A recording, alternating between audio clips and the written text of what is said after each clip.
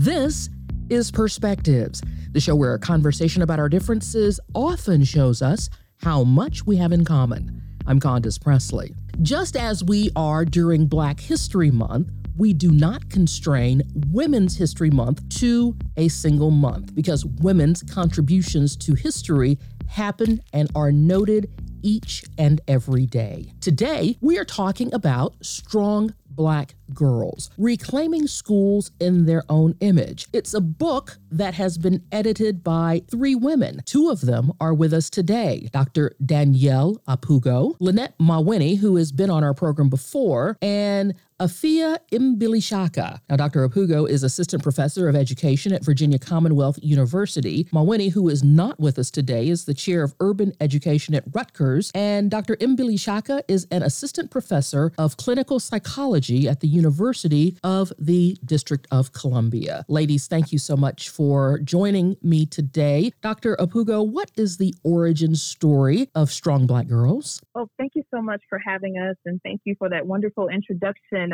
Wow, so there's quite an origin story that goes along with Strong Black Girls.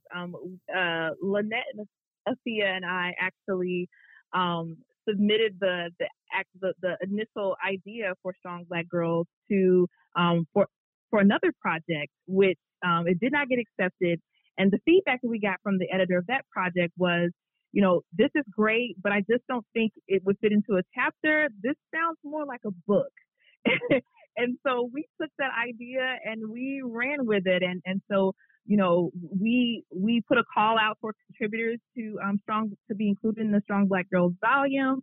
We got over 80 something proposals. We were overwhelmed and grateful. And so we ended up selecting 8 authors for the work. And, you know, we've been very, very focused on elevating those authors and elevating all the contents in their chapter because they are absolutely what makes Strong Black Girls the really powerful read that it is. And so we are encouraging people to please, when you're reading Strong Black Girls, envision a Black girl's voice in your head. And so it really paying attention to that narrative and what it means, especially in this time in history. So, Dr. Mbilishaka, what was the objective? What was the pitch that the editor said, this is not a chapter, this is actually a book? Yeah, and that initial pitch. Well, first, let me thank you for being on the show. I got so excited to answer the question, but I'm happy to be here too. But the initial pitch was really grounding the educational experiences that Black girls have in school. We actually started out with a quote from Malcolm X. Maybe you've heard of it, but identifying Black girls and women as the most unprotected and oftentimes most abused and misused people in our country. And so really giving voice to our educational experiences, because I want to make sure that we articulate that we are Black girls who went through the American educational system and the experiences that we had that were pretty oppressive. And so us sharing that, but recognizing with that call for chapters for other authors, other people had it too. These same experiences of being mistreated while trying to learn, that recognizing that sometimes schools are extremely harmful to Black girls. And so that was really what connected to the publisher. So this is actually published through Teachers College Press of Columbia University, one of the top schools for educators. And so them recognizing actually all educators need to know these stories that Black girls go through in school. So how is it that you ladies want this book to be used? Yeah, so this book is we want to make it clear that this book is for everybody, but we took special care and interest in those that would be come into contact with Black girls on a day-to-day basis, which is, you know, in this sense, teachers. And so the book is really designed to facilitate that discussion and to be a supplement to any teacher's teaching practice. And we've expressed that in the book through, at the end of every single chapter, there are discussion questions. And so that allows you to sort of unpack some of the themes that come out in the chapters. And the book is split into 3 different parts. And so, it could even be the source of a book study within your own respective community or school community. So we really want the book to be used as a way to bring about awareness and to also bolster the narrative around the experiences of Black girls in schools. And so the chapters in this book really get at the heart of that, and also call into question, what are we doing, or what about schools are facilitating these types of experiences for Black girls, for better or for worse. And so we want to have an opportunity for folks to engage in the book in that way, and also align themselves with these experiences as well. So some of the feedback we've been getting is that, wow, this happened to me, and I can relate to this, and this is really powerful. And so we're beginning to look at the book as more than just a supplement, but also as a tool for healing and for reauthoring stories that were processed as trauma, and now sort of coming full circle with, okay, there was someone else who also experienced this as well. Dr. Mbili Shaka, tell me about the 8 contributors to this book. So there are a range of contributors, as young as elementary school students all the way to people who have PhDs and who are professors. So all ranges of educational spectrum. In terms of the contributing authors, we actually have quite a few who are graduate students. So in graduate school, this is where people are really getting a specialty in education, right? In terms of beyond maybe a liberal arts education, but to get deeper into the sciences, social sciences, biological sciences. And so a lot of graduate students who are doing independent research chose to submit some of the work that they're doing related to exploring their own voices, their own bodies, and even their own magic.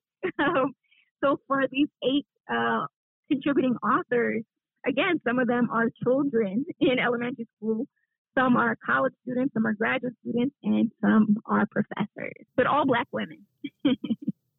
So ladies, let's talk about our hair, and especially about the Crown Act. It's slow going, but more and more communities and institutions are beginning to adopt it. All right. Well, I love all things Black girls and all things hair. So I'm a clinical psychologist, but you know what? I'm also a hairstylist. It wasn't until after I got my PhD in psychology that I decided to go to hair school, because it was that much of a topic. Hair was that much of a topic with my clients in therapy sessions that I felt like it would be a more authentic entry point to meet them in the salon space. So in terms of the Crown Act, so creating a respectful and open world for natural hair, we've all heard the stories of Black girls being suspended for wearing braids or colored braids or even afros. It's definitely a strategy that the public school system uses to police Black girls, right, in terms of having policies that regulate what styles they can and can't wear to school. And in some sense, that impacts how much access then they have to education. So it's, our relationship with our hair is complicated, but oftentimes because of the systems of oppression in which we live, where our hair is deemed as unprofessional or unacceptable. So I'm glad that 8 states have passed the Crown Act. And even this week, I believe Cory Booker was reintroducing it into Congress as something that's really urgent to protect Black hairstyles and especially protecting Black children. Danielle, do you think there's something about the narrative of being a strong Black girl who grows into being a strong Black woman that for some reason people in other communities find intimidating? Yes, I think that that's exactly what we're getting at here in the book. So I think it's really important that we understand, the strong Black woman trope or sort of stereotype has worked against us in many, many ways. And so it doesn't really allow a lot of room for people to see us as vulnerable or capable of being harmed or hurt. And so when you have that perception of Black girls and Black women in society, it sets us up, as we've seen time and time again, for violence. It sets us up to be erased. It sets us up to suffer in silence. And so I think that we, in this book, we really were open to having the authors sort of interpret their meaning of strength, right? And so for a lot of the chapters, that interpretation of strength meant, coming to terms with identity, coming to terms with loving yourself, coming to terms with that vulnerable piece that, there's no one way to be a strong Black girl. And so really bombarding the idea and narrative that's been so deeply ingrained into our psyche as Black women, and that if I'm strong, I look this way, and I need to do this, I need to be perceived this way at all times, but really, really crumbling and suffering and suffocating, especially within systems like schools. And so what we see a lot of times is that the same sort of obstacles with regard to discrimination, racism, are happening to Black girls in K-12, and then we move over to the higher education space for, graduate school, then it's happening to us there, and then we move into our careers, and it's still happening, so this is this persistent element of trauma that's sort of woven into these experiences. And so through this sort of approach that we're laying out in Strong Black Girls, we want to really insert those different facets of what it means, what the experience of being a Black girl means within the context of schools. And so schools are at an extremely critical point in intervening on that harm, right? And so there's so much within the school setting that needs to change, and that we need to be paying close attention to with regard to protecting our Black girls. How do we get to the point where our story doesn't have to be one about just surviving? And why can't it needs to be more about thriving and just being? Yeah, I think that this is a call to action for an intellectual uprising, right? That we really need to disrupt the way that this educational system works and the treatment of Black girls and women in the society.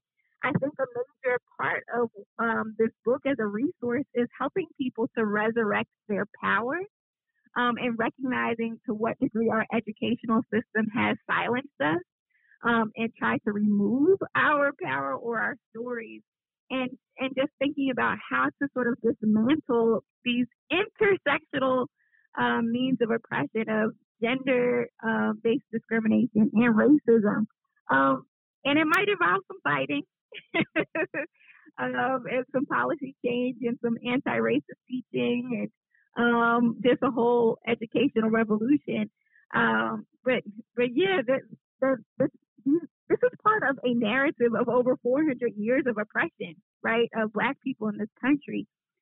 And I think that through confronting miseducation and diseducation, we could actually have a truer story. And so I think that the authors are contributing ways that they fought back in school and other spaces. Talk to our listeners about the invisible barriers that exist, and you've hinted at some of them. Definitely. And I'm going to talk from an educator, K-12 educator's experience and what I've seen for myself being in the space, and also just what I'm seeing from this vantage point. But there's a common theme of anti-Blackness. And so when you tell a person, or when you show Black girls in your policies, in your day-to-day interactions with them, that they don't matter, that their hair doesn't matter, that their body isn't what it should be or what it needs to be, when the narrative in schools is, white feminism and ways of being these ways of following these scripts of femininity that were rooted in what it meant to be a white woman. And so we have to be willing to ask the question, are we worthy of Black girls as educators? Do we have what we need are we equipped with what we need in order to create memorable, enriching, and pleasurable experiences for Black girls in schools? And I think it starts by understanding. I think it starts by realizing that Blackness is not a monolith. There's no one way, and that there's room for every single representation of what it means to be Black. And I think one of the things that we're really seeing, and that's causing a lot of uproar, and it should, is the criminalization of Black girls. And so the trickle down effect of what Dr. Billy Shaka just talked about, where Black girls are coming in schools with hairstyles that are distracting, which are oftentimes afros or updos or wearing a bonnet, and then they are penalized through policies and disproportionate discipline practices where, this leads you to quicken your path to system involvement. And so we see these things happening in a classroom at a micro level, but then, so there's these ways of intervening, but we really have to start with teaching and understanding that Black girls have the right to resist these constrictions, these barriers. They have a right to. And most of the time when Black girls do try to fight back or talk back at these structures of oppression, they are penalized for it. And so that understanding comes with training and recruiting and retaining teachers, Black teachers, teachers of color, and friends of this movement that are willing to put Black girls, center those experiences, elevate them, and surround them with the care and dignity that they deserve. Clearly, representation matters. So are you saying that we don't have enough teachers of color in our school systems, especially at the elementary and middle school level when children are so impressionable? Absolutely. So impressionable. And so research shows that having just one Black teacher in the life of a Black child matters. It matters. It matters with regard to their educational trajectory. It matters with regard to their career trajectory. It matters because we need to see that representation and affirm that we can also be in these spaces. And so when a very young child is constantly, and I'm speaking from my own personal experiences growing up in rural backwoods Louisiana, I didn't have any Black teachers early on in my school career and starting out in K-12. And so that really impacted me because as a young child, when you don't see your own people in those positions of power, you begin to develop this internal narrative. And I'm thankful that I did grow up in a house that was very racially conscious and taught me early on how to resist those narratives and find that sort of leadership in Black women through the church and through community and through my own heritage. And so I think that's so incredibly powerful that you underscored that statement because it absolutely matters.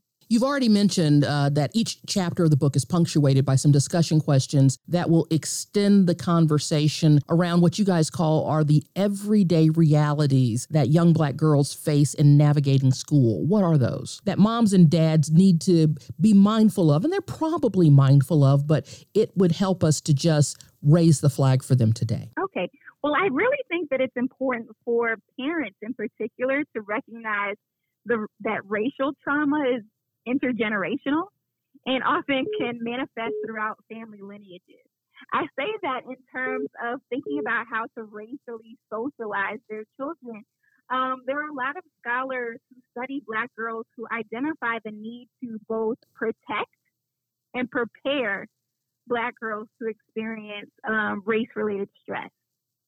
In terms of protect, in terms of actually having a very present role for parents in their child's education, whether it's going over homework or debriefing from what happened that day, what was said in school by teachers or classmates that could be harmful to one's self-esteem, but also in terms of preparing, recognizing if someone says this to you, this is how you could potentially respond. So I know that a lot of parents will say if someone hits you, hit them back. Not to be pro or against that, but I think it needs to be a bit more expansive in terms of how do we prepare them for just life experiences in general. I think, we learn more than the ABCs in schools. We learn about race. It's implicit. We learn about culture. We learn about bias. And we oftentimes can become invisible in those spaces in terms of, I think it's really important for parents to facilitate their Black daughters to use their voice instead of stifling it. How are parents able to encourage their children to recognize that in school sometimes your voice will not be welcomed, but how do you still do it anyway? And so I think that comes from recognizing maybe the parents' own educational experiences and resurrecting their stories of what it was like to go to school and things that they had to negotiate. And just to speak to what Dr. Afia is saying and to kind of bring that back to the book, there's a brilliant examination of this in part one of the book, Dr. Autumn Griffin writes about the struggle for Black girl voice, a story of 3 generations. And so this is a primary artifact to use if you're really wanting to reflect upon your own lineage and then be able to talk through that power, as Dr. Afia talked about, that power in the intergenerational trauma with your daughter or with a Black girl that you know and love, So I think that's really important, that the book actually has these different outpours of these really deep concepts we've been talking about. One last thing I wanted to ask you, ladies. You talk about wanting this to be used in the educational arena, especially for teachers who are interacting with our young Black girls. Is this book an opportunity for a teacher of another culture who might not have the knowledge, the history, the experience of what a Black child is bringing into the classroom every day to educate himself or herself and to be more supportive and more of an ally to this child's upbringing while she is in their care during the school day? Absolutely. So again, as you know, we'll talk about this until we're blue in the face. It is for everyone who is in the direct care proximity world of a Black girl and wanting to know about those experiences. And specifically, as you said, for parents that are looking to learn more insight and they may not have the tools or the clinical language or tools to be able to facilitate these conversations. If you're a teacher, if you're a practicing ally or accomplice, this is a powerful tool for you to use as entry points to conversations that you may not have the language to have with a Black girl in your particular school setting. Also, if you're in social work, if you are counseling Black girls, if you have Black girls at your church, so these are all ways they can be used. If you are a physician and you come into contact with, if you're a pediatrician and you have teen Black girls, it matters because we've begun to see the intersections of education and health, right? And so we've seen these things, and so we have to figure out at what points of intervention or what systems need to be disrupted in order to make some significant changes. And so, yes, I think there's power in this book for every single person that is a friend of this movement and is interested in the humanity and love of Black girls. What is the best way for our listeners to connect with you three, although I only have 2 of you with me today, editors of this book, Strong Black Girls? Well, we have social media. We have an Instagram account at Strong Black Girls Book. We also have a website, strongblackgirls.org. Again, that website is strongblackgirls.org. And you can actually reach out to us through this. You can be updated by signing in to our various events that should be coming up in the future. But again, Instagram, and we have a website. Wonderful. Thank you very much, ladies. The book again is Strong Black Girls, Reclaiming Schools in Their Own Image. The book is edited by 2 of our guests today, Dr. Danielle Apugo, Lynette Mawhinney, who could not be with us, and Dr. Afia Mbilishaka. Ladies, thank you so much for your time. Great work and definitely much needed because listening to you, and as I said earlier, it's a lot. Mm-hmm. Indeed. Perspectives is a community and public affairs program crafted with you in mind. If there's a guest you'd like to hear interviewed or a perspective you think should be explored, let me know. If you're old school, just write me. 1601 West Peachtree Street, Northeast, Atlanta, Georgia, 30309. Or message me via social media. I'm Candace Presley on Facebook, Condo29 on Twitter and Instagram. Thanks for listening. Be sure to listen again next week at this very same time as we examine another perspective.